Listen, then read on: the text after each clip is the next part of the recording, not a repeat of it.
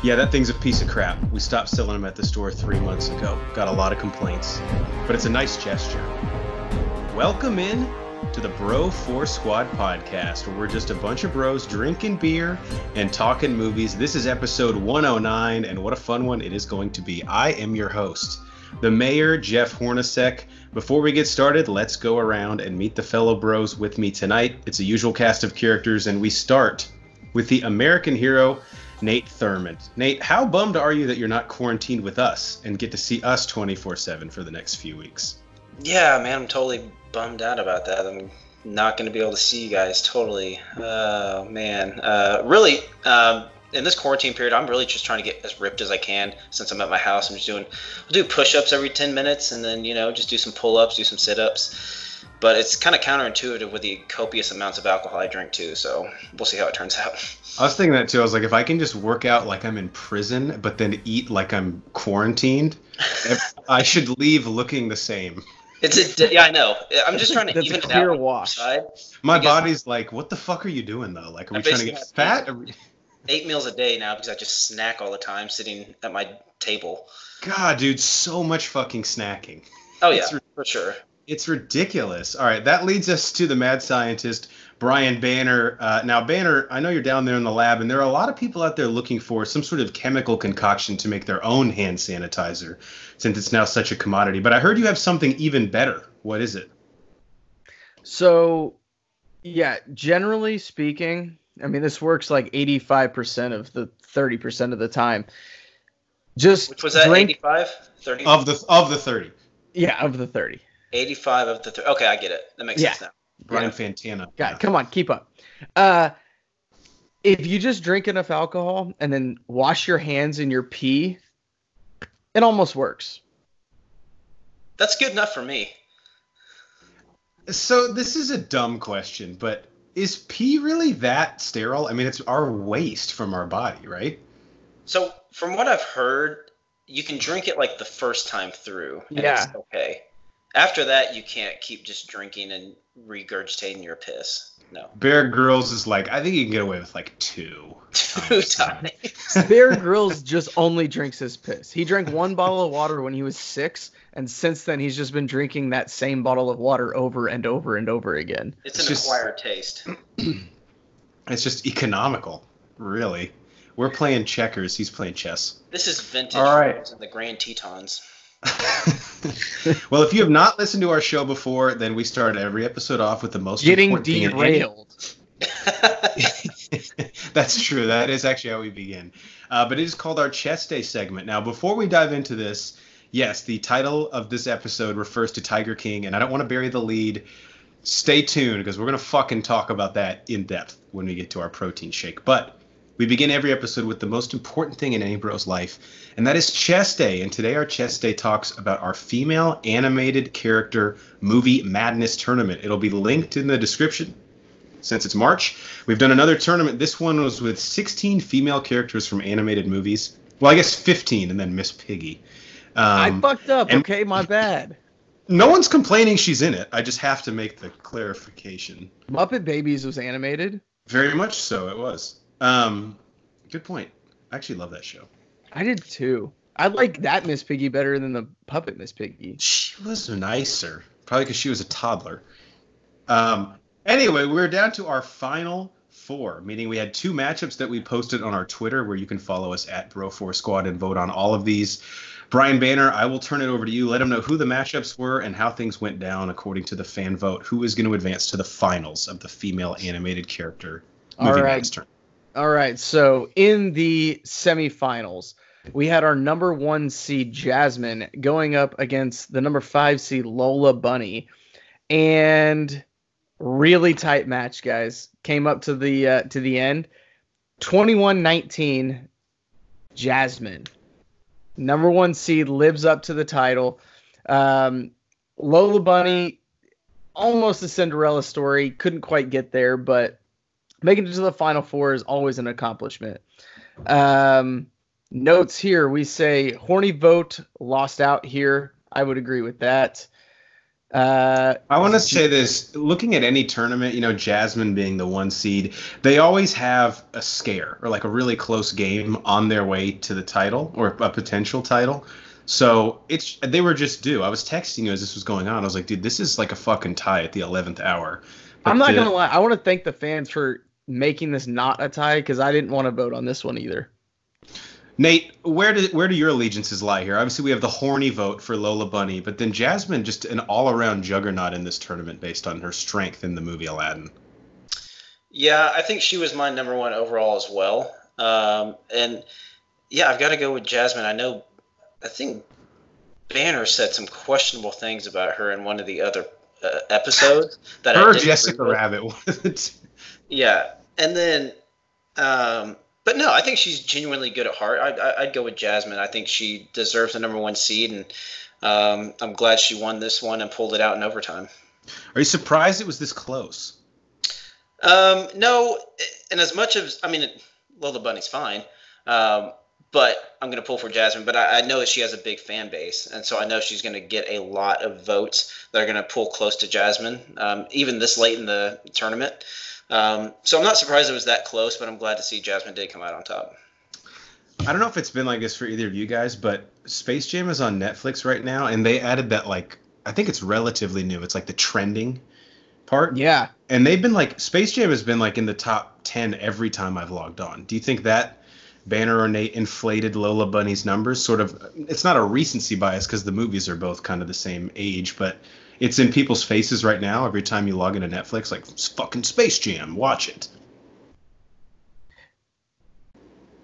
Yeah, I think that definitely played into it. Now that's in their subconscious, they're like, oh man, Lola Bunny, she's hot right now. I mean, she's always been hot, so it's just bringing it back. She hasn't aged a day. And she can play basketball where none of the rest of the world can. So that's a plus. And sans Michael Jordan, she's definitely the best player on the Toon Squad too, right? Like, no one else is better. That spot up 3, please. Well, she could create her own shot too, is what helps her so much. Yeah, she's a point guard, but she's a shoot first point guard. A Russell Westbrook type, if you will. Yes. All right, guys. Anything else about Jasmine and Lola Bunny? Let's see the next matchup. All right. So we got, just to clarify, Jasmine going on to the finals, going to take on the winner of Moana versus Mulan, Battle of the M's. Moana, it's not very marketable. Well, Moana, the 10 seed, going up against Mulan, the 3 overall seed. This was a bloodbath, and I'm very upset about it. 9 votes, Moana, 2 votes, Mulan. You okay there, Nate Thurman? 22 votes for Mulan. Holy shit. Yeah, I'm glad you saw that. That went down the wrong pipe. Yeah. It looks like it came out your eye. I think it did. Moana 9 votes, Mulan 22 votes. He's like eye boofing. I'm gonna go ahead and comment here. I disagree with this. I think Moana gets personality, and I want to hang out with them if you go by our 3 criteria, and Mulan gets story arc. That's a good point. Yeah. I mean, Moana being a 10 seed to make it this far, though, kind of a pun intended, because Cinderella got knocked out in the last round, not by Moana, but a Cinderella story, so to speak. So, it had to end eventually, and there's no shame in losing to Mulan, the 3 seed. I probably would have gone with Mulan, but based on our criteria, it would have been a little tougher. So if I'm just a fan voting, I think I agree with it, but you bring up a good point, Banner. I would agree with you. If I'm a fan voting, I'm probably going Mulan, mainly because the music in that movie is fire. So it automatically gets that little check mark for me. But if you go by our criteria, Mulan should win this match. Yeah, she was a 90s strong female lead actress, character, cartoon. Found it. There it is. Okay.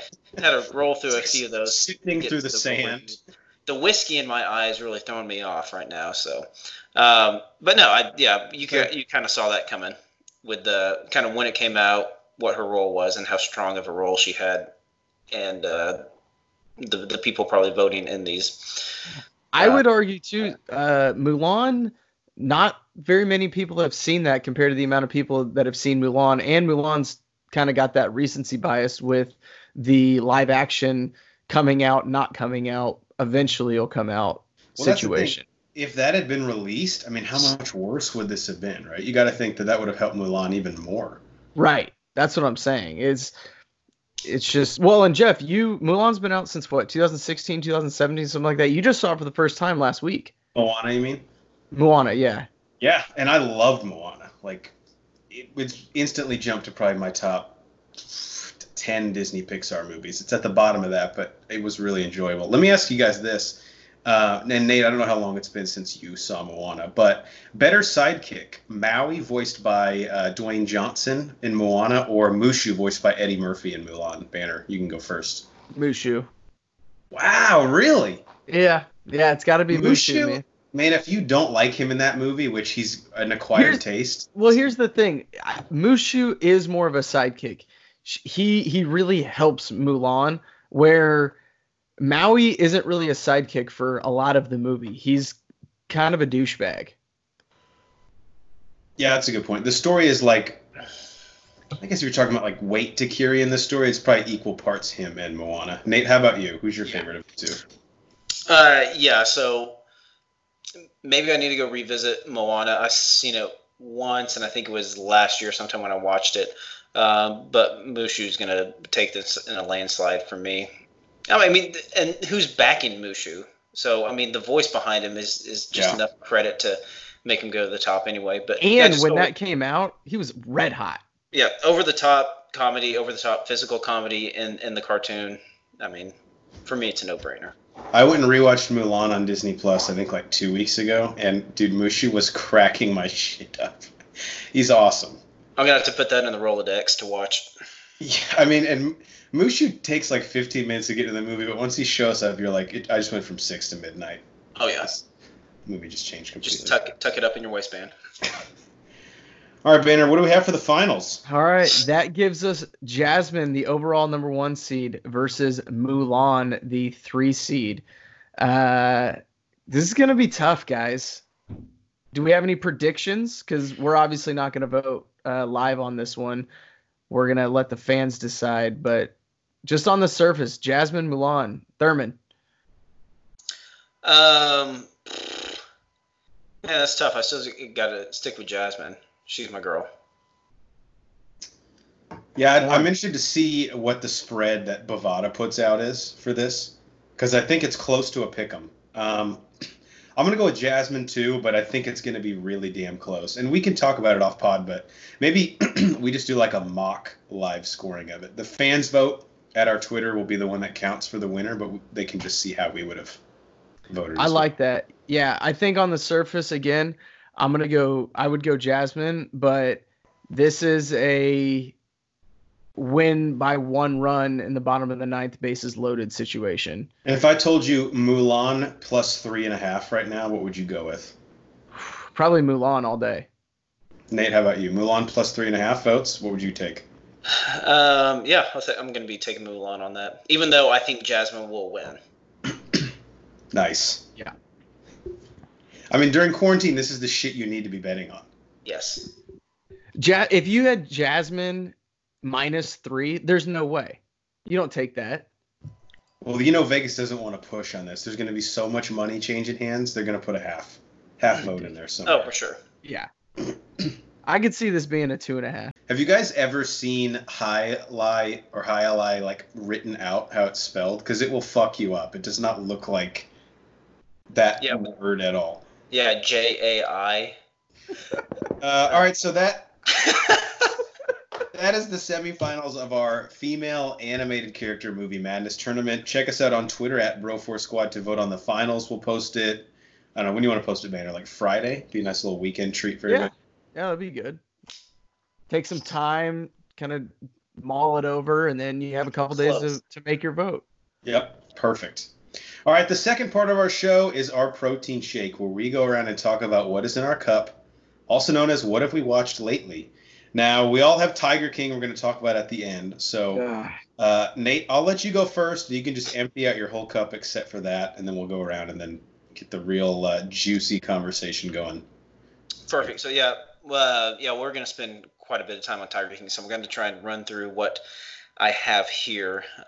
So Hunters on Amazon Prime. Al Pacino, really great about some Nazi hunters back in the 70s. I haven't looked into how true it is, but loosely based on some true events that happened. I think kind of around New York, but it's about Nazis living in America after the war, after World War II, under false identities and things like that. But Al Is it Pacino, about them?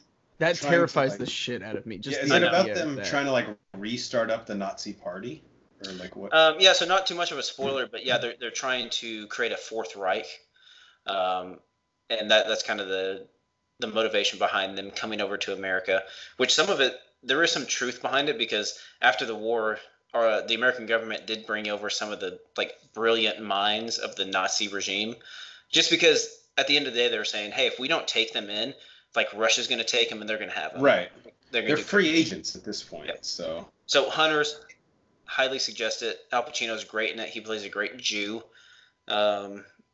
So Josh Radnor too, right? Our yes, boy, Josh who Radnor we've making kind of soured on because he's become a douchebag in the media, but he's I mean, he's a douchebag in the show too, but he plays an actor, so he's kind of playing into it. So I don't know how much he was acting really, but there is that.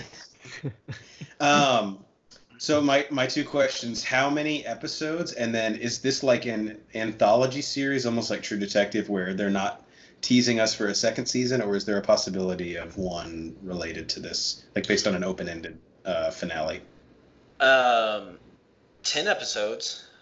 And to answer your second one, I don't believe it's an anthology. I haven't looked into it to see if they've signed for a second or anything like that. But the way they left it off, there are definitely some plot threads that could be interesting for a season 2, which I'm excited for. So hopefully, I know it's not going to be an anthology, and I'm pretty sure it's going to get signed on. So I think there's going to be more seasons afterward. How historically accurate do you feel like it is, without spoilers, if you can? Overall, I think it really is pretty historically accurate. They have some flashbacks, obviously, and things like that. But the things I have looked up to like fact check and stuff, it's pretty legit. So that's one of the things. So like there were actually Nazis in New York City back then? Like is that true?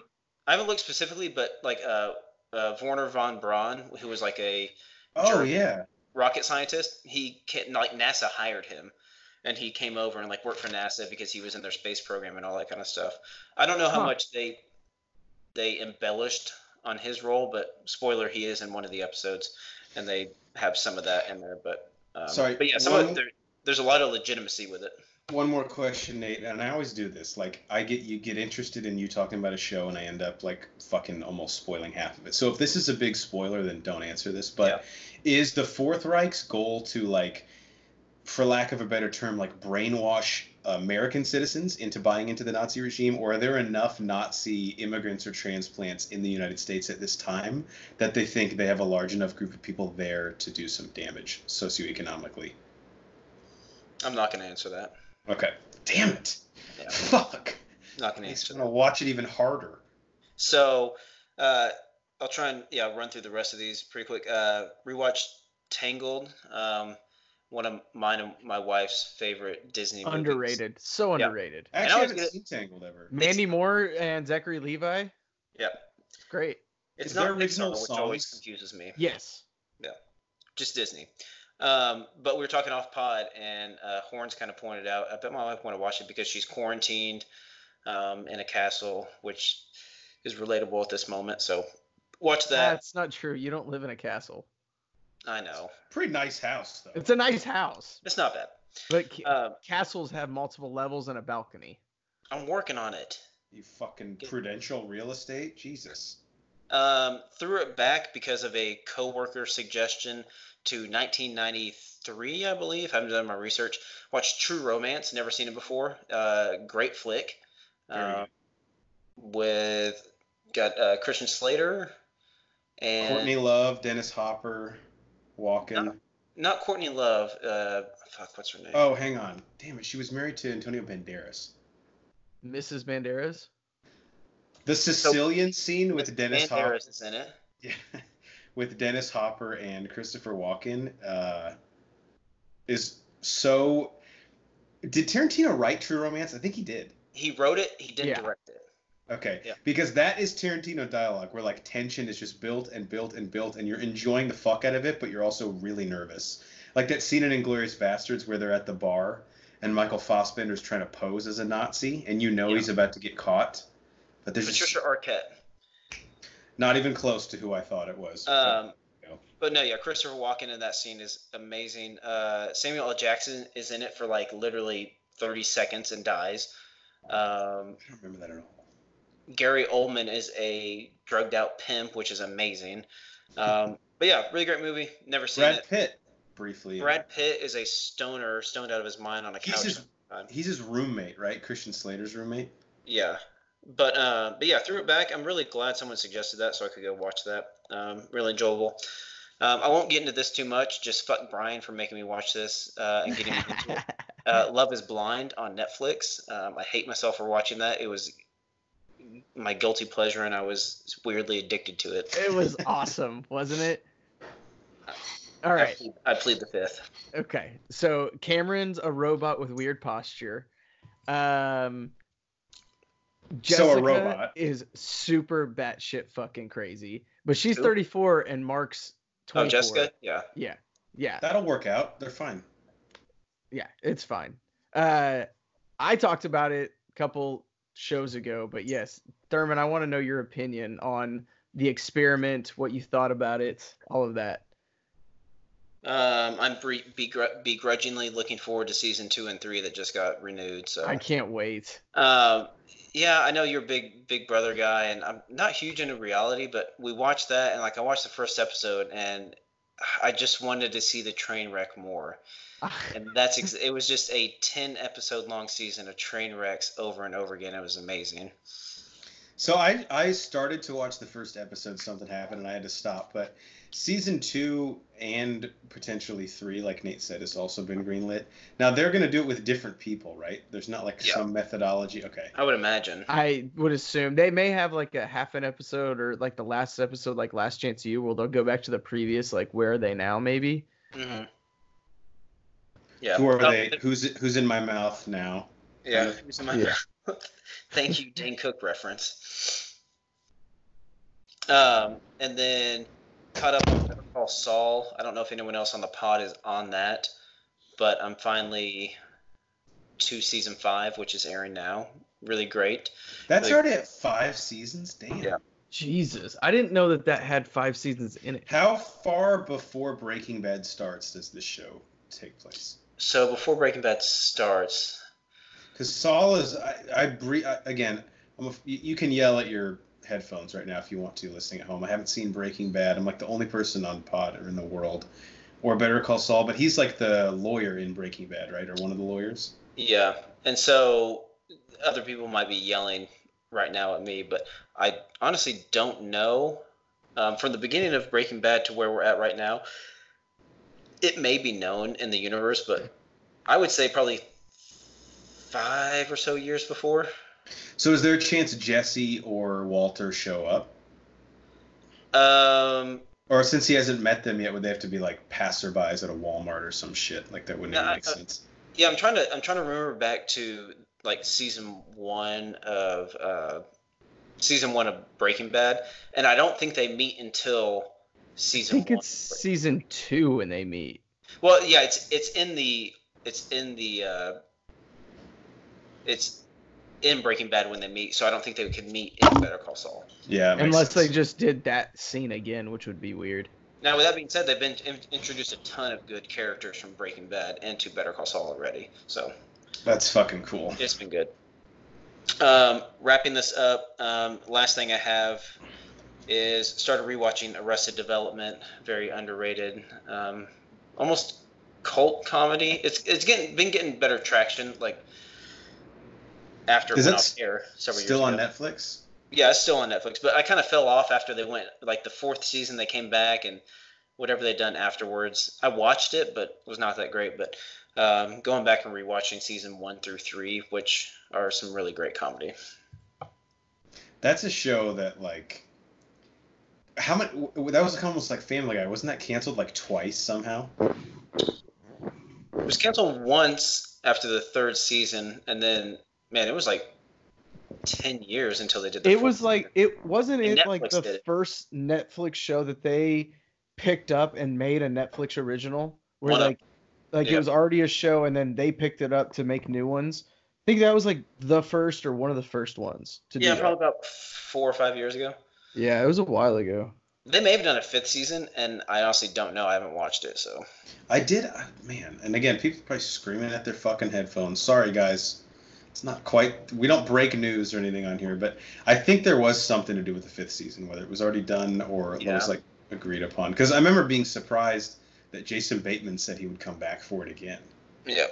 Okay, that's all I got. We can move on to the next one, so we have more room for Tiger King. All right, You man. go ahead. You go ahead and go first, Jeff. All right. I saw Bombshell through my local library. We'll just say I rented it from them. I've been meaning to watch that.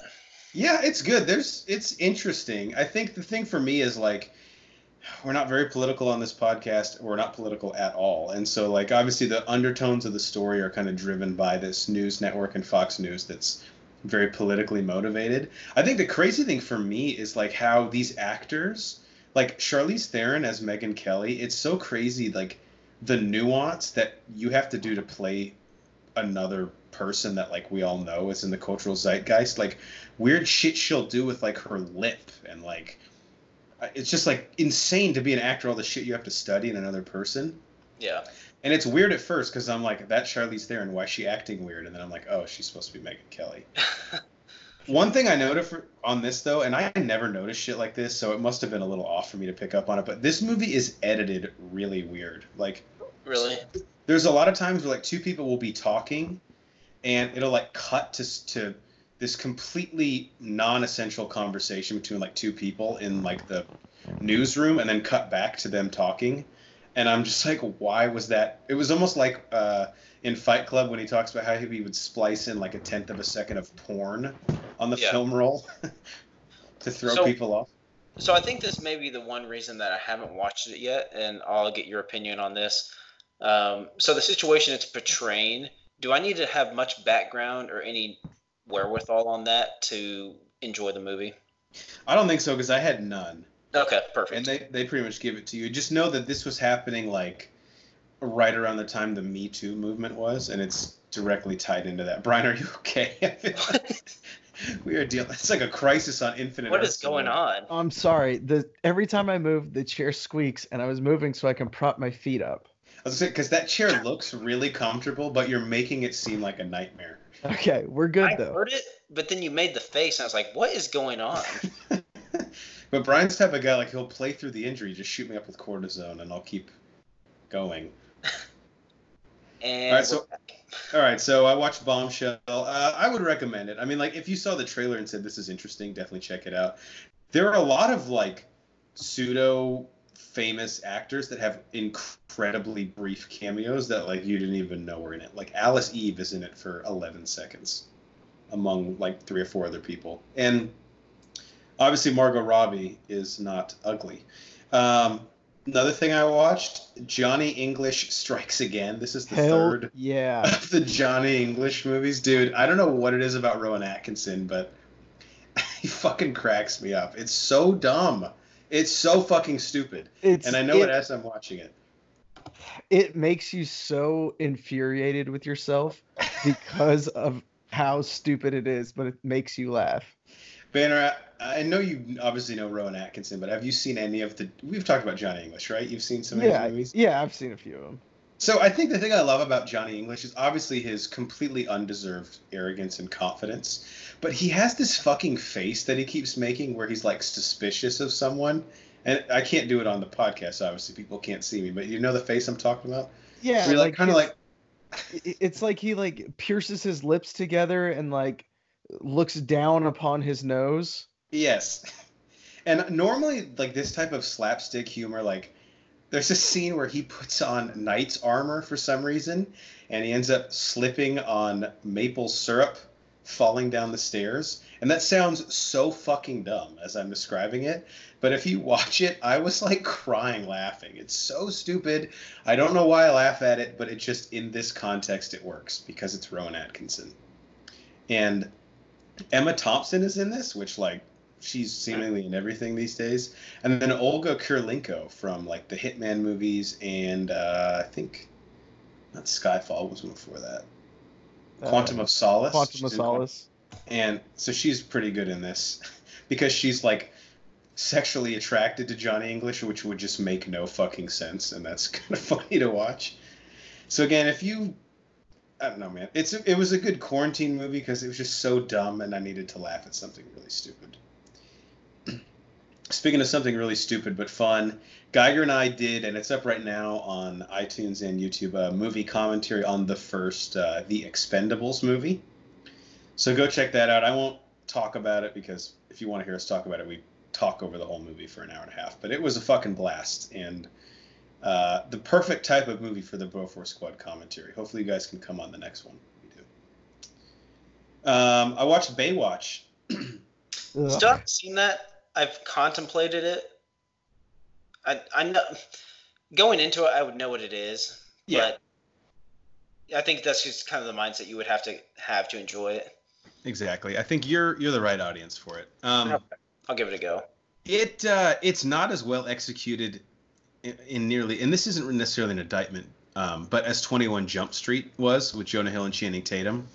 But I thought that was like the perfect parody of these types of movies where it's like, Brian, you are fucking either really locked into what I'm saying or there's porn on your screen right now.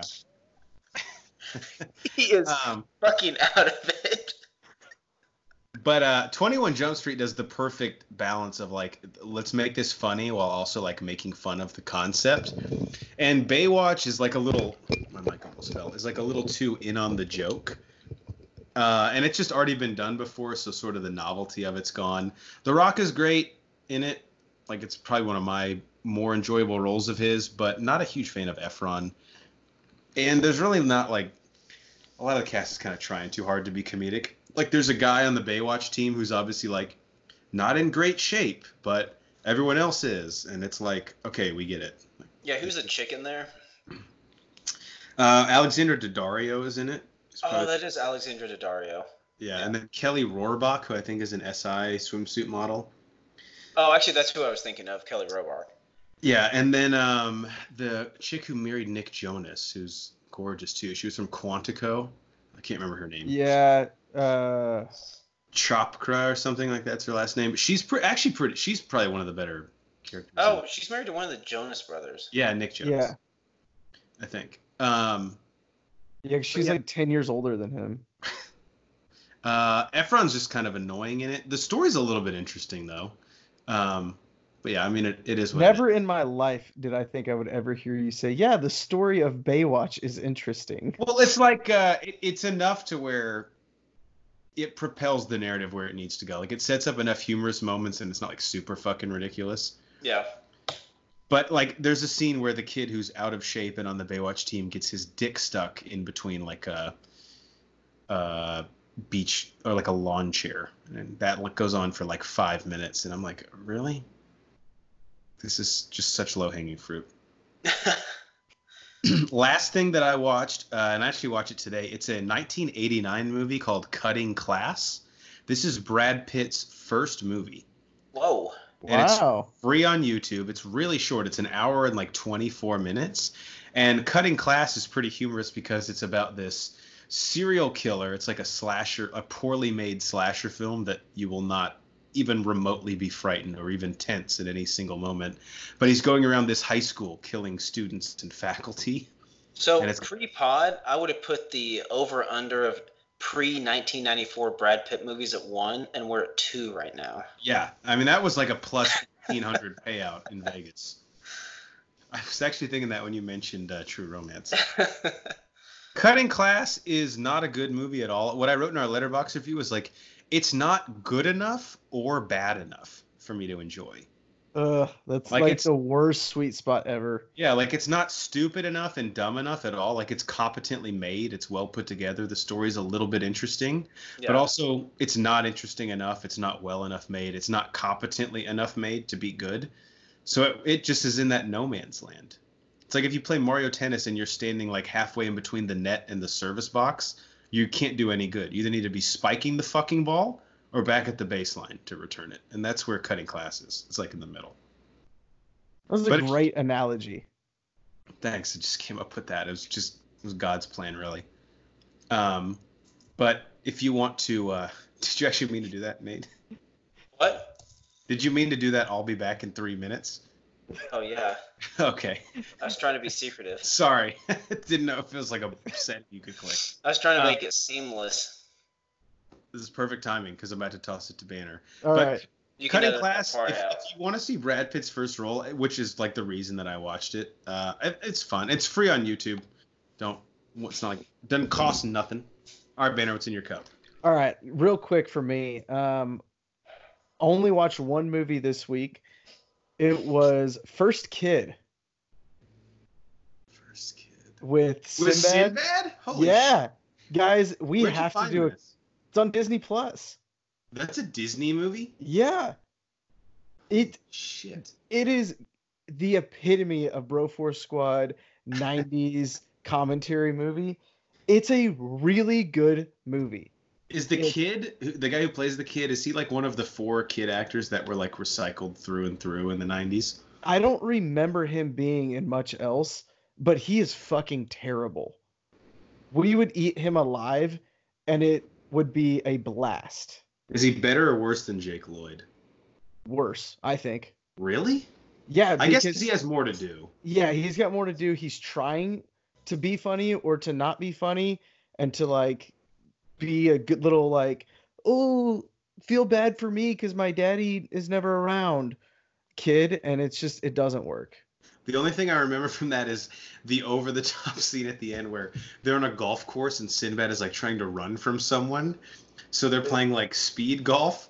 So he's like in the fucking golf cart with his club out, like hitting the ball while they're driving. I've always actually wanted to try that. I'm shocked that we haven't. We've gotten pretty fucking drunk on the golf course. All right, so refresh me, because you just watched it. What is the plot? Like, how does Sinbad? He's a con, right? And he ends up guarding the president's child. How does that happen? No, he's not a con. He works for the Secret Service.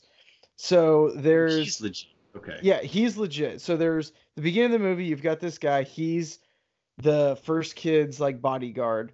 Something happens, and Sinbad becomes him because that's the stepping stone to be the president's bodyguard, and that's what Got it. Sinbad wants to do. So they're like, that sucks. This kid goes through Secret Service guys because they like hate their job, they quit, or he runs them off or whatever. And then he ends up like befriending Sinbad, and like Sinbad is, hey man, it's all right, we're boys. And all through the movie, then Sinbad wants to do something nice for him, takes him to the dance so that he can actually get out and meet his family and stuff, or his friends and stuff. And the Secret Service finds out that he snuck him out, and Sinbad loses his job. So then, How early in the movie is this? oh, this is beginning of third act. Oh wow, so late. Okay. Yeah, late. And then I'm gonna spoil the shit out of this, so I'm It's sorry. First Kid, bro. If Yeah. you get mad at us for spoiling First Kid, then get the That fuck says out. more about you than it does us. Yeah, you just are looking to fight someone. Well, fuck them. You spoiled First Kid, man. So then the kid ends up running away. Secret Service trying to find him. Sinbad's awesome, finds him, takes a bullet for him. Everybody's happy. That's First Okay. Kid. So compare this to another horrible movie, sort of the same premise, starring the guy who plays Eric Matthews in Boy Meets World, My Date with the President's Daughter, which I believe is also on Disney Plus. I remember seeing. I When did that remember come out? that For, movie. like early 2000s. No, it was earlier than that, wasn't it? Was it really? Yeah, it was like 96. It had to have been. Yeah, I remember. It's weird the random things you remember because I know I remember from that movie Like they meet at a mall or something, and Yeah, like and then she's somehow like they trying to give him like the address, and she's like, "Oh, it's the big place on Pennsylvania Avenue. You can't miss it," or something like that. And like the big realization of him like driving up and be like, "Oh, we're at the fucking White House." yeah, and that's the one where like they end up kissing on like the Washington Monument or something at the end. I don't know. It could be. Obviously, I've seen that once There's a when it came out. 75% chance I will have the answer to that before next pod. It came out in '98. Okay. So we split the difference. Yeah, so I'm guessing there was a tie-in there since When did First Kid come out? I don't know. That's your thing. You're supposed to know that. Please. Do I ever do research on anything that I do? '96, so 2 years before. Okay. So it was basically a genre at that point. Pretty much. Yeah? Yeah. They kind of had a nice little streak from '96, and then My Date with the President's Daughter came out in '98, so it was a nice little streak for them. Now, you guys might have mentioned this. I was pissing real quick if you're at home. But the song My Date with the President's Daughter, that's not an actual song, right? That was just made for the movie? Like, was that a thing that played on the radio? I'm pretty sure it was just for that. Yeah, I don't remember it ever being on the radio. All right. Thank God. Yeah. All right, and the other thing I watched was Tiger King. What? Pew, pew, pew, pew. Here we All right. go. I'm sure you clicked on this episode because at the top I put something about Tiger King. We all watched it, all 7 parts of the docuseries. It is fucking insane. We all have a lot that we want to say about it and the characters that it entails. I have some notes that I'll get to, but let's just go around and get our initial thoughts or anything you want to get off our chest first and see where it goes. Nate, we'll start with you. Tiger King, go. So, at the risk of making this documentary sound too artsy, this had so many fucking layers. You just kept going episode by episode, and I want to commend the people who did this documentary. That I think they did a really great job of editing this and just the format of everything, because they gave you little bits and pieces, but then the way they actually laid things out and brought things to light, it kept it going all 7 episodes, and they just kept putting layers and layers into this story. So one quick interjection about that. So I can't remember some of the names here, and if you're at home, you probably can't either. So I'll describe them. But Nate, to that point, so the guy who was going to do the reality TV show on Joe Exotic, Yeah. and then obviously everything they do with Antle, it seemed like they had like hundreds of hours of like bullshit footage they had. So Yeah. to put this together from that would be a fucking chore, I would imagine. Oh, for sure. That was one of the crazy things, and one of the things that actually made it really possible is that they just literally had cameras rolling 24/7. Yeah. Like Can you anytime- imagine having to watch that show as your like day job to come up with clips? Yeah. Like you would have to watch all of that footage 3 or 4 times so that like you know what it is, and then somebody says to you, "Oh, we could put that here." Oh, and I'm sorry if you haven't seen Tiger King, I probably should spoilers. Like we're gonna spoil everything from the show. Oh, Right. 100%. So skip ahead, like just to be safe, like 10 minutes, maybe 5-10 minutes. Yeah, this might go a minute. There's just so much to dive into, and we'll preface that with we really haven't done any structure to this previously, saying, hey, we're going to talk about this. We're just going to go through all of it, talk about all of it.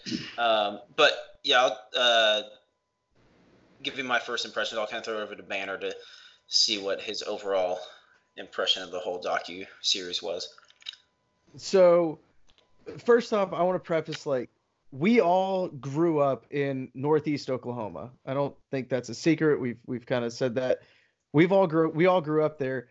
Where this happened in Wynnewood, Oklahoma, is what 2-3 hours away, guys. Yeah, it's like it's on like this south side. I mean, it's close to the Oklahoma border, I guess. Yeah, But when you look at how they live, it feels like another country. it is Yeah. a absolute another country. And I remember growing up hearing about Joe Exotic and we're gonna pet his tigers and whatever. And then obviously he gets arrested, or he tries to become governor, and then he gets arrested, and all this. I remember all this happening in real time. I had no idea how fucking crazy this story was. Yeah. And I remember living it. I just, I guess, first initial thoughts, I was blown away by how they took all of these pieces together and all of these people and convinced them to all do this documentary. And it all started because the guy that made the documentary was trying to make another documentary about venomous snakes. That's the crazy thing too. Really? This is way more interesting. Yeah, that's why he stopped making the venomous snake one and went to this. Damn. Yeah, and this documentary, and this may segue into just talking about the characters and kind of, well, I say characters, they fucking seem like They are. Yeah. The actual real life people in this fucking documentary. And this may segue into talking more in depth about them, but there are the most certifiably insane people I've ever seen in one documentary or anything. Most of the time you'll watch something and be like, oh yeah, those people are crazy, but there's some sane people around them. All these people in this are almost all fucking insane and crazy, batshit crazy. And it's insane. For my thoughts before we get into some of the questions that I had or things that I think we should talk about, yeah, I think that's what makes this so insane. To Nate's point is like, if you were to say put together like a dramatized show or a serial based on these characters, I would say, well, that's interesting, but none of those people seem real at all. So it's hard for me to get invested. That's what's insane about this, is these are all actual fucking human beings that live in the world. And I mean, talk about anything better to watch during a quarantine. The rabbit hole this will take you down and just make you feel good about yourself. Because you look at how these people live and these weird fucking realities that they create in their heads for themselves. And you're just like, I mean, obviously some of them, maybe the majority of them are on drugs, but still, like, how do you get that warped a sense of the world that we live in? Yeah, you can be watching this and be like, hey, at least I'm not addicted to meth. Right. At least I have more than 2 teeth. There we go. Last thing I'll say, and I sent this to the group chat today, but someone tweeted a picture of, it's a screenshot from the documentary of Joe Exotic, and he's in front of a tiger cage, and he goes, I'm going to show you some stuff. And the person tweeted, understatement of the fucking year. Like, yeah, you are going to show us. He showed us some shit. It was... All right. Okay, real quick, before we go on, we said 2019 was the year of the doc. This movie is, or this documentary is going pound for pound with anything we saw in 2019, right? Sure. I will say, so the Aaron Hernandez documentary was 2020 technically. I think that one was on the weaker end. This was pretty strong though. Like this is real strong. Yeah, so that helps. Yep. All right, couple questions I had. First off, referring to Joe Exotic, how does someone like him manage to marry 3 men that are probably not gay?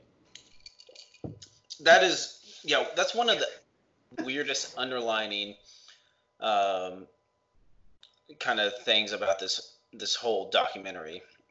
Is it's basically admitted that all 3 of them were not gay, are not gay. One of them proven, that John Finley, I believe, who got the no teeth guy. Got the receptionist pregnant. He has some teeth. He had not in abundance, and not as many as you should have. Yeah, he wasn't greedy with his teeth. Exactly. He just had enough to get by. That was it. Okay, let me rephrase this. The guy that had the property of Joe Exotic tattooed on his crotch. Private property of Joe Exotic. Oh, not even public property, because that would somehow be a thing. Yeah. What was the question? How did Joe Exotic get 3 non-gay people to marry him? Yeah, the other thing, in like fucking bumfuck Oklahoma, like one of the reddest states in America, and you're doing this bullshit, it's insane how he didn't get killed in Oklahoma. I've never been addicted to drugs, so I can't attest to like what those guys are going through, but is it that hard to get pot that you have to marry Joe Exotic? And his meth had to have been better than Walter White's meth. Agreed. Bringing it back to Breaking Bad, because if you're not gay but you're willing to marry a guy who's just gonna feed you drugs, Who has a Prince Albert and puts padlocks on it. Yeah. It's called class, honey. He's gayer than a $3 bill, though. That guys. was something I was like. One of my favorite lines. We can make this out. I forgot what I was going to say, but it was about the drugs. You don't have to edit it out. No, okay, that's what I was thinking. I was like, when I was watching the documentary and he's talking in detail about his Prince Albert, I'm like, this could have ended up on the cutting room floor, and I still would have gotten the full picture of the story we're trying to tell. Mm-hmm. Yeah. He goes commando. He may have got it caught in his zipper once or twice. So you All right, this is an obvious one, but like it has to just be talked about. Banner, I'll toss it to you first. I mean, Carol definitely killed her ex-husband, Dean, right? And he's only an ex-husband because he's fucking buried under the septic tank or in the backyard where Cuddles ate him. 100%. Okay. Little throwback. Vandal reference. Yeah. Check out a review on that. Yeah, no. She killed him, and she knew the second that she killed him, she was going to get away with it. She's been for 15 years been being said, oh, you killed your husband and fed him to the tigers, and she's been playing it off. I can see how you'd be a little nonchalant about it. But she was like that in those first news interviews when they were talking to her, and she was saying, I just want to know what happened to him or whatever, blah, blah, blah. She knew she was going to get away with it. Well, there's the one scene where she's... Joe Exotic is talking about had this conspiracy that his staff like put cologne on his boots when the tigers attacked him. Yeah. And Carol makes a really weird comment. She's like, "No, I mean, if you wanted tigers to kill him, you would just take him out back at 1:15 a.m., rub him in sardine oil, and the tigers would just inherently attack him." You're like, "What? That's an incredibly descriptive." Very descriptive. Yeah, very specific. Even though the internet was like, "The fuck, Carol." Seems to give a little bit of experience. Come again, Big Fudge? Yeah. So, Nate, I mean, I think one great thing about this documentary is the reason they were able to get as candid of interviews with the people they could get is you could easily frame this, because these guys are all egomaniacs, Carol, Antle, and Joe Exotic, to where, like, this documentary makes you look good and everyone else look bad, when in reality it makes them all look like psychos. Carol included. She probably thinks she's the hero of this, but not at all. Oh, for sure. Yeah, that's the thing. I mean, all of the main suspects in this. So yeah, you've got the ones you mentioned, then even Jeff Lowe, throwing him in there. Oh my god, they're all like. We got to talk about Jeff. Yeah, we will. So yeah, we'll get to a little more character breakdown here in a minute. I keep saying character, but that's what they feel like though. Throwing Jeff Lowe. They're all like class A narcissists. They just cannot get over their egos. And yeah, even Carol, who tries to play the innocent one. She's probably one of the worst ones of them all, which I love the part where they probably went back 10 or 15, maybe 20 years when Carol was breeding tigers and doing the shit that she was getting mad at Joe for doing and profiting off of it. Banner, I'll turn it over to you because you actually have like hands-on over a decade of experience working with both aquatic life, like literally Banner, if you don't know at home, he fed sharks like for over 10 years. So to me, when I watch this documentary, I don't see really, I mean, in terms of business models, obviously the way they handled employees and the animals is different, but I don't see any way in terms of a business model that really Carol's setup in Florida is different from Joe Exotic's. So am I missing something there?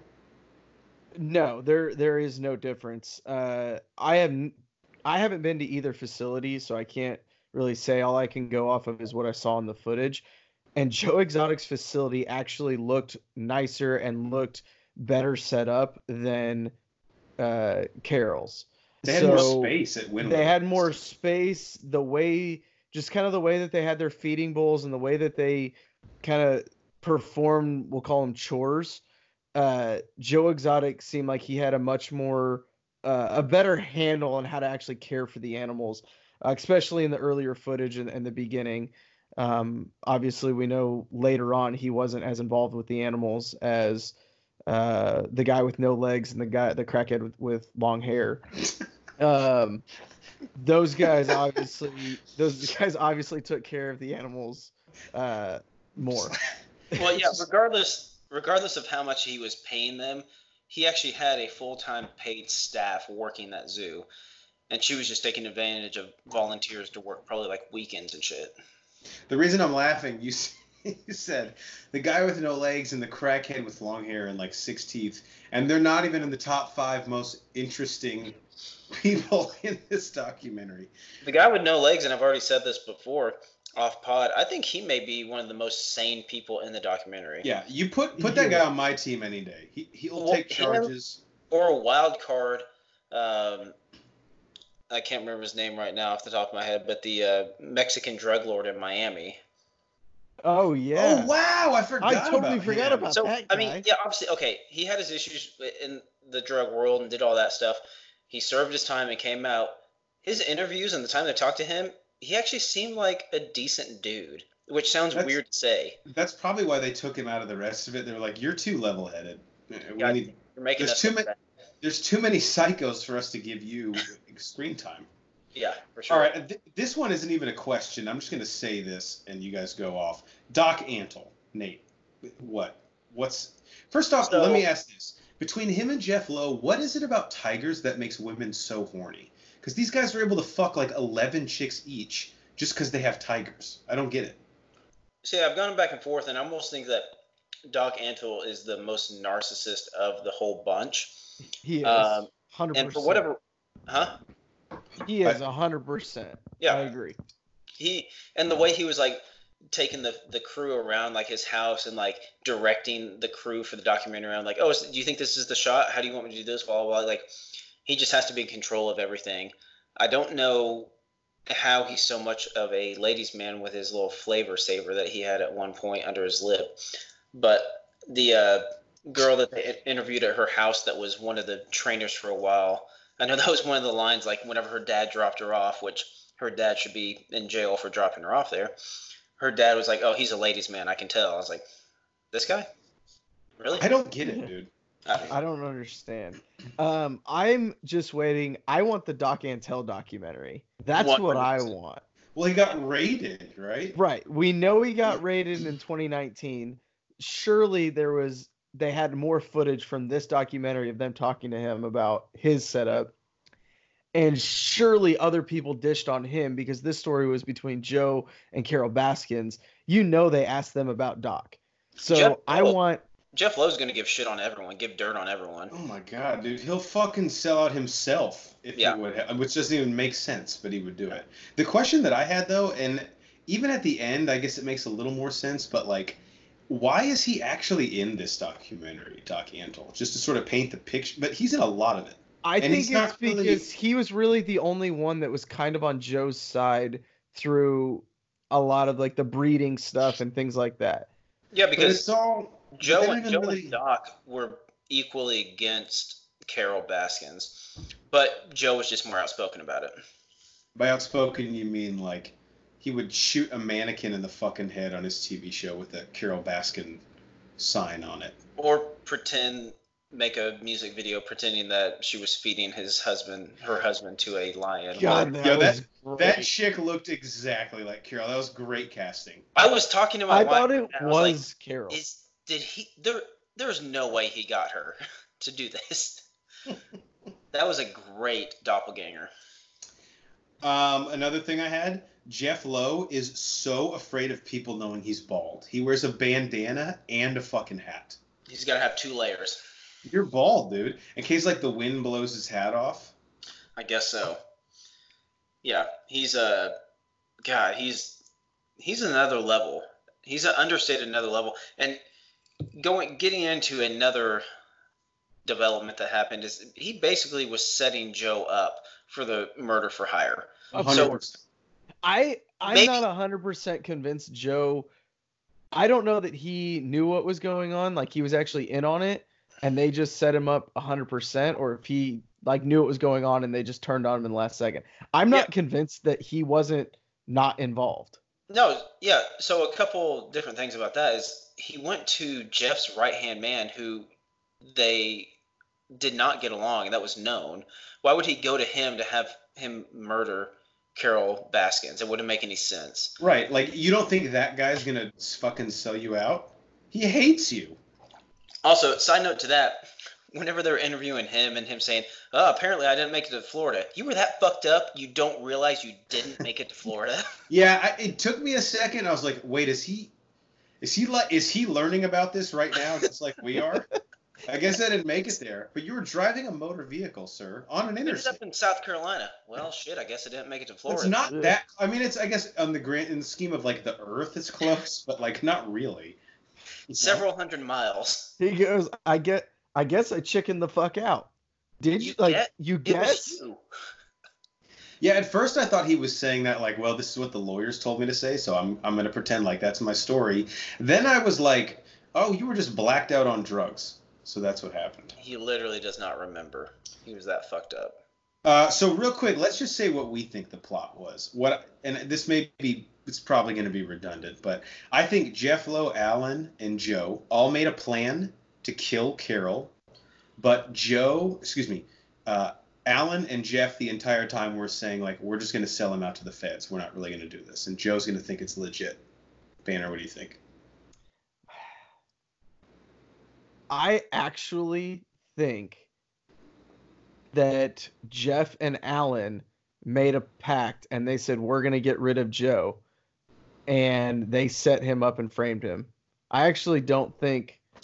It's my same theory. Yeah. No, that Joe had nothing to do with it. No, they brought him in on the plan, but the plan was never real. It was just to set him up. I'm not even convinced that he came into the plan. Well, then how could they set him up if he wasn't involved in killing Carol Baskin? Why is he in jail? Because they told on him. For what? If he was never in on the plan to kill Carol Baskin? They told the cops that he was in on the plan, but Joe didn't know any of that. Joe didn't go to Alan or any of that. But Joe even admitted he gave Alan $3,000. Yeah. To kill Carol Baskins? No. Yeah. Well, he said he gave him $3,000 so he could go back home. But I think what Jeff is saying could be correct. Like, he was... We're saying the same thing. Yes, I thought so too, yeah. Basically, Joe's stupider than the rest of them. And it's a low bar to clear. Nate, do you have anything that differs from that at all? No, I think that's pretty accurate. I think Jeff and Alan were kind of colluding the whole time behind Joe's back. Once Alan got involved with the feds, because then they even have phone recordings of Jeff and whoever his right hand. Wait, hold on. Alan was his right hand man. Yeah. Who was the fat guy on the jet ski? James Garretson. Oh, okay, that's who I was thinking of. We'll get to him in a second. I think he was kind of involved too. But yeah, I think they kind of set it up. And Jeff even admitted to saying, hey, yeah, I kind of led him along and like poked him and prodded him and kind of made him say what I wanted him to say to get it on camera. So they were definitely behind him going to jail. All right. Two more quick things. Carol's current husband now, the one who serenades her in the last episode, what a fucking cornball, right? Oh, God. She has him wrapped around her finger. He'll do whatever she wants. She doesn't have to kill him and feed him to the fucking tigers. She'll just say, hey, will you go let the tigers eat you? And he'll say, okay. Well, she's already basically cut his balls off and fed him to the fucking tigers. Funny moment, and it's because he was reading a transcript or a text from something. He said the word cunt, and it really surprised me. Good point. I didn't. I saw it on the screen, and he repeated it, and I was like, all right, good for you. Can we rewind 10 seconds just so my mind can process that? You said cunt, okay. This fucking square saying the word cunt. All right, last thing before we get to our quick ranking, and this is just a moment, and then again, if you guys have anything else in the whole series added on to this, but the image of James Garretson's fat ass riding a wave runner while Eye of the Tiger is playing, I almost pissed my pants laughing. Literally. I was so confused. Almost fell off my couch laughing. Made no sense is the first. No. It was probably his idea. He's like, hey guys, I got an idea. And then when he rides up, he does like the mahalo fucking hand gesture. Like, what is any of this? Me on a wave runner, 50 miles an hour across Grand Lake. Let's do it. That poor wave runner under his fat ass. Do we make sure that this is... It had to be supercharged. Or super buoyant, where they just add like floaties or fucking styrofoam inside of it. They got some noodles underneath it. Those poor noodles. No, we did a ranking. Remember of the craziest people on the show? Oh yeah, I forgot about this. That's okay. I did it if you didn't. Before we go to that, do you guys have anything else that's like burning a hole in your chest that you want to say about Tiger King? I think we pretty much covered everything. Yeah, we got it all out there. You'll probably think of something in the middle of the night while you're laying in your bed. I'll record it and send it to you. So we talked. Please do. I'll edit it in. We talked about doing a ranking of the top 3 craziest people in Tiger King, which is hard to do. And I actually went with like sort of the 3 dark horses. Nate, do you have a list? I know, Banner. Sorry, we caught you off guard. But You're fine. I'm prepared. I just created a list in my head right now, but Right, I think Nate. I'm going to stick to it. Nate, why don't you go? Count us down. 3, 2, 1. Top 3 craziest fucking people in Tiger King. Yeah, so honorable mention, Jeff Lowe. I don't think he's crazy. He's just a sleazebag businessman who tries to mooch off other people. So he gets an honorable mention, but he's not my top 3. So It's kind of crazy how unrich he is, but he still pulls all this shit off. Like, he has no money. I really don't think he's that. I mean, he's kind of a smart guy as far as conning people, but I don't think he's certifiably insane, batshit crazy as far as I would classify these other top 3 people. And then the top 3 for me, we go Doc. He would be number 3, the most narcissistic of the bunch. Has to have his harem of women to have sex with, his sex workers almost. Number 3 would be Carol Baskins. She plays the role of the innocent bystander, but all the evidence for the involvement of her husband's death is there. Now, Can I say something? Sorry to interrupt you. About her that really annoys me. Every sentence she says, regardless of the content of that sentence, she laughs. Yes, 100%. Like, she'd be like, Weird. Lee Harvey Oswald killed JFK. I'm like, that's not fucking humorous in any way, shape, or form. She's laughing to cover up her shitty deeds that she's done. So that was number 2. We could go on for days about her. And then, I mean, it's kind of the number 1 overall seed, like Jasmine, just going to the top. Joe Exotic. I mean, he's top of the bunch. Like, the shit that he pulled running for governor, making all these fucking music videos, which are crazy. They're insane. Blowing shit up.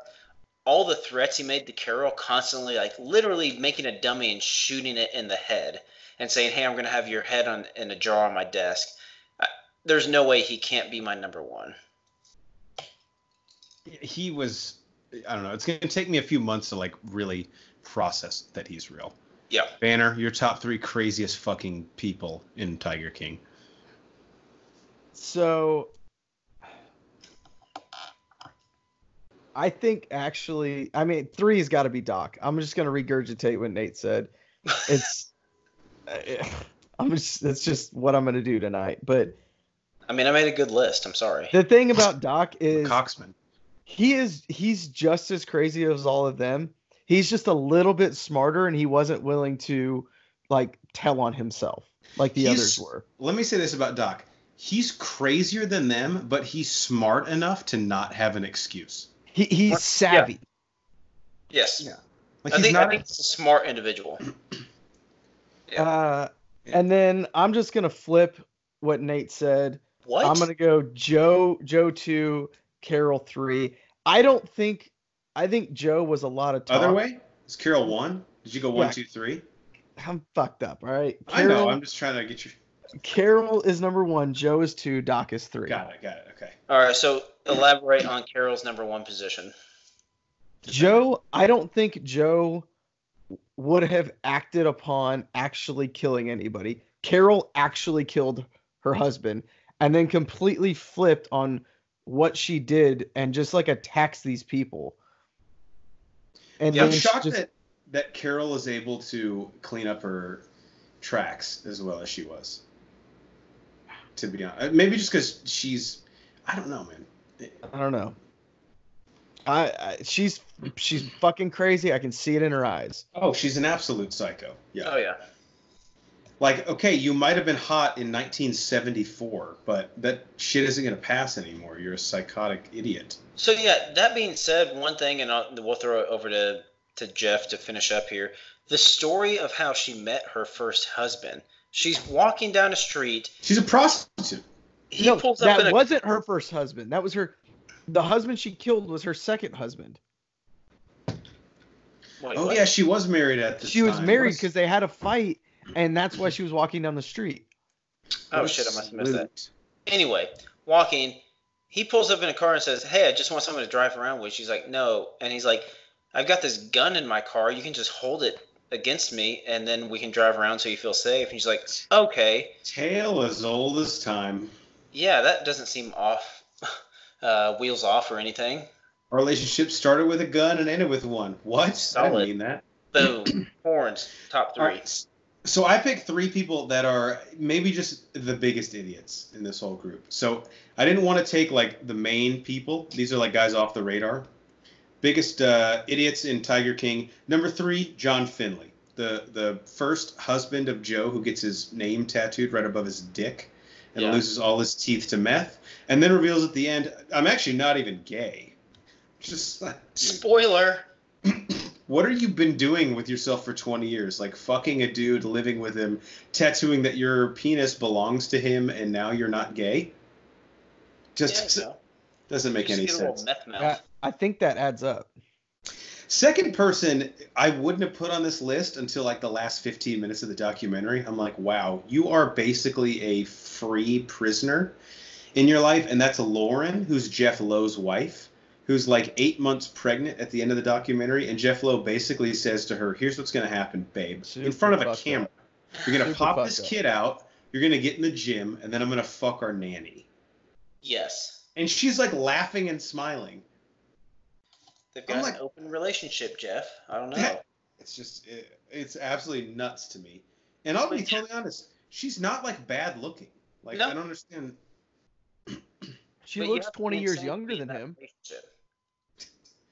Last one is a bit of a sensitive subject. Banner and I talked about this today. And I didn't look up his name because I think it's funnier to describe it this way. Long-haired guy at the GW park who cared for the animals who almost OD'd on heroin in his interview.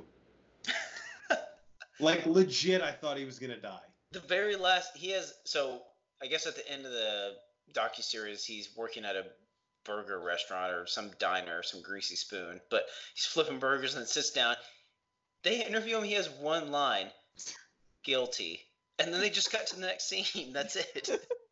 He's probably on too much drugs to even That's it was the only word that they could understand that he said. Was that the only way we could figure out what the outcome of the trial was? He got to play judge for a day. Yes, guys, guilty. Okay. I think we need to mention the campaign manager, aka the gun and ammo clerk at Walmart.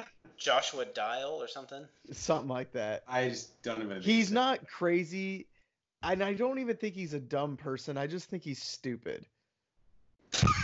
I just feel like he wakes up more Did you hear days. What you just said? Yes, yeah, I know exactly what it I think is. he's a dumb person. I just think he's stupid. I just don't think he has any other options to do with his skill set, quote unquote, in Wynwood, Oklahoma. Oh God. All right, we've talked about this ad nauseum. Banner, was there a question you wanted to ask in the show? And this is our Do You Even Lift Bra? It's our question and answer segment that we end the show with, where we ask a question that we leave you people with. And this week, the hit sitcom The Office turned 15 years old, meaning that if it lived in my house, it would have to get a fucking job and start pulling its weight around here. There's no doubt it changed television forever. Personally, I think I probably watched my way through the Michael Scott series at least about 5 or 6 times. But today we wanted to talk about The Office and reminisce. So, guys, what are some of your favorite episodes / moments from Dunder Mifflin? Nate, you're a huge Office fan. You actually might have got me into it back in college, if I remember right. So do you have a favorite episode, a favorite moment, favorite scene from the, 9 seasons? 8 seasons? Yeah, and I was still a huge fan even after Michael Scott left. I know a lot of people kind of fell off the boat after that, but I was still a really big fan. I like the whole dynamic they had. And I liked Robert California.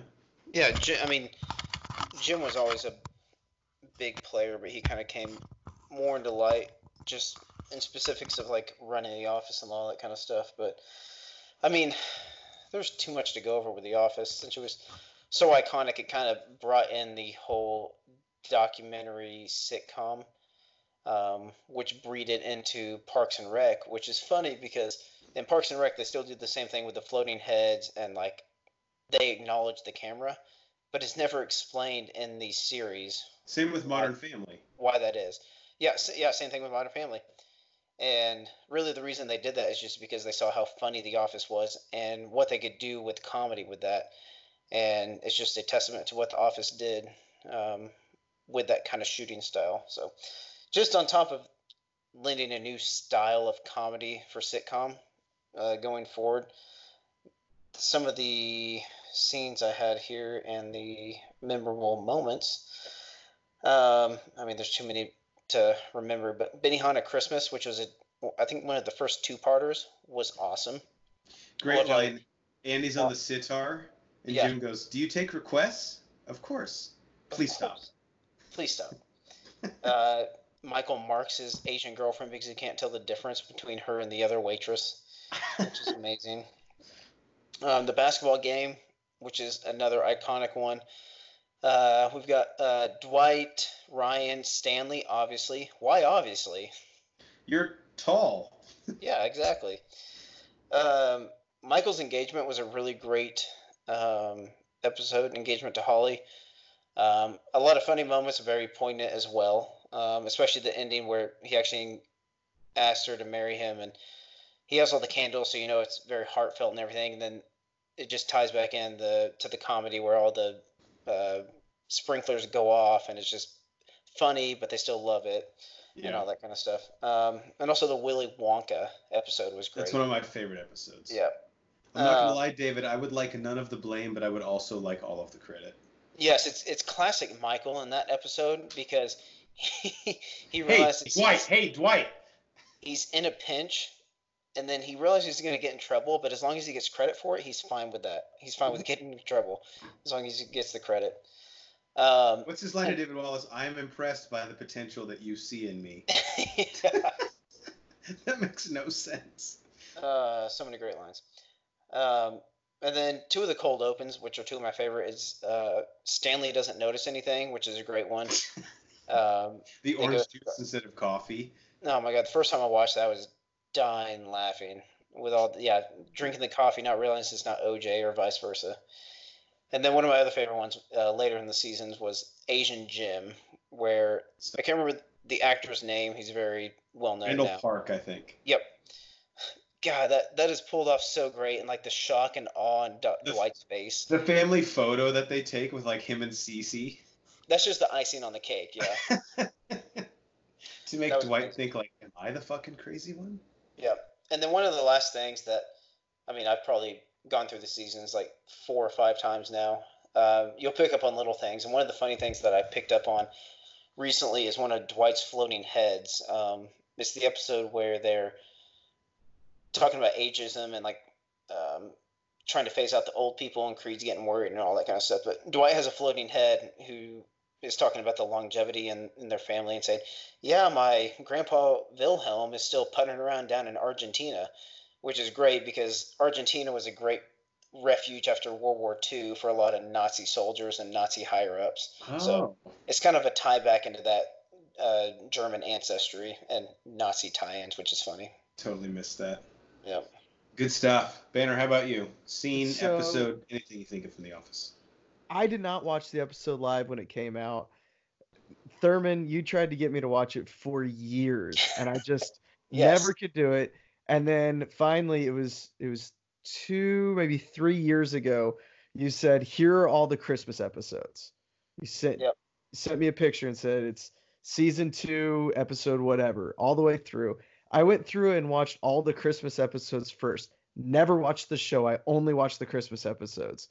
They were fucking hilarious. So then I went back and I watched the entire series from beginning to end in 41 days. It was like 117 episodes of The Office in like 40 days. Yeah. It was as incredible. Only you can do. Yeah, it's like you said, it was a new breed of comedy. And I actually watched Parks and Rec before this, and I love Parks and Rec. Yeah. So it was kind of odd that I hadn't seen The Office, but it's such a new breed of sitcom comedy. It was kind of like it was just refreshing to see, which was I don't know, that's always nice. Some of my favorite episodes, um, the wedding episode when Jim and Pam get married. I am a sucker. I'm not gonna lie. I teared up a little bit. I do at any wedding. Thurman, I cried at your wedding. I cried at my wedding. Horns, I'm sure I'll cry at your wedding. It's just what I do. I cried during the wedding episode. It was beautiful. Pussy. Whatever. That's fine. It was pulled off well, and as Nate was referencing earlier, they always do a great job of balancing like that humor, but they don't try to make you laugh when you shouldn't be laughing. You know? Yeah, it was just a really, really beautiful episode where everybody got what they wanted and everybody was happy, and that was it was a really good feel good moment.